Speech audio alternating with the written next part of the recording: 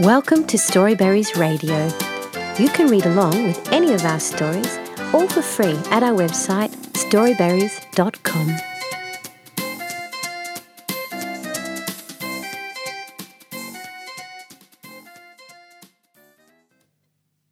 The Little Joy Garden by Jade Maître. Eliza loved to plant things.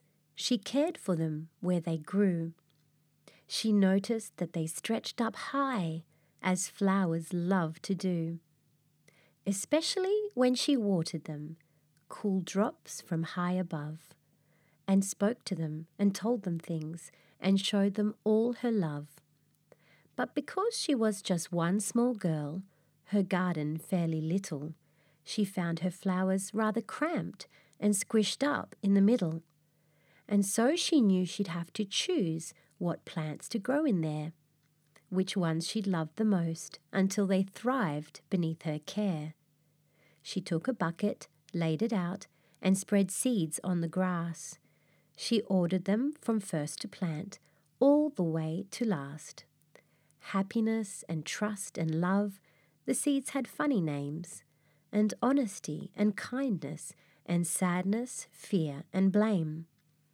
If I plant sadness here, she thought, there's no room for this love. And if I water kindness, it will let light from above. She made her choice, though it was hard. Should she water joy or fear? Especially when she knew that life was planted very near. But finally she did it all. Her garden was created. She took a look and breathed it in. Her whole self was elated. Because we can't plant every plant, we have to choose the ones that we will plant and flower and share wide with everyone. The end.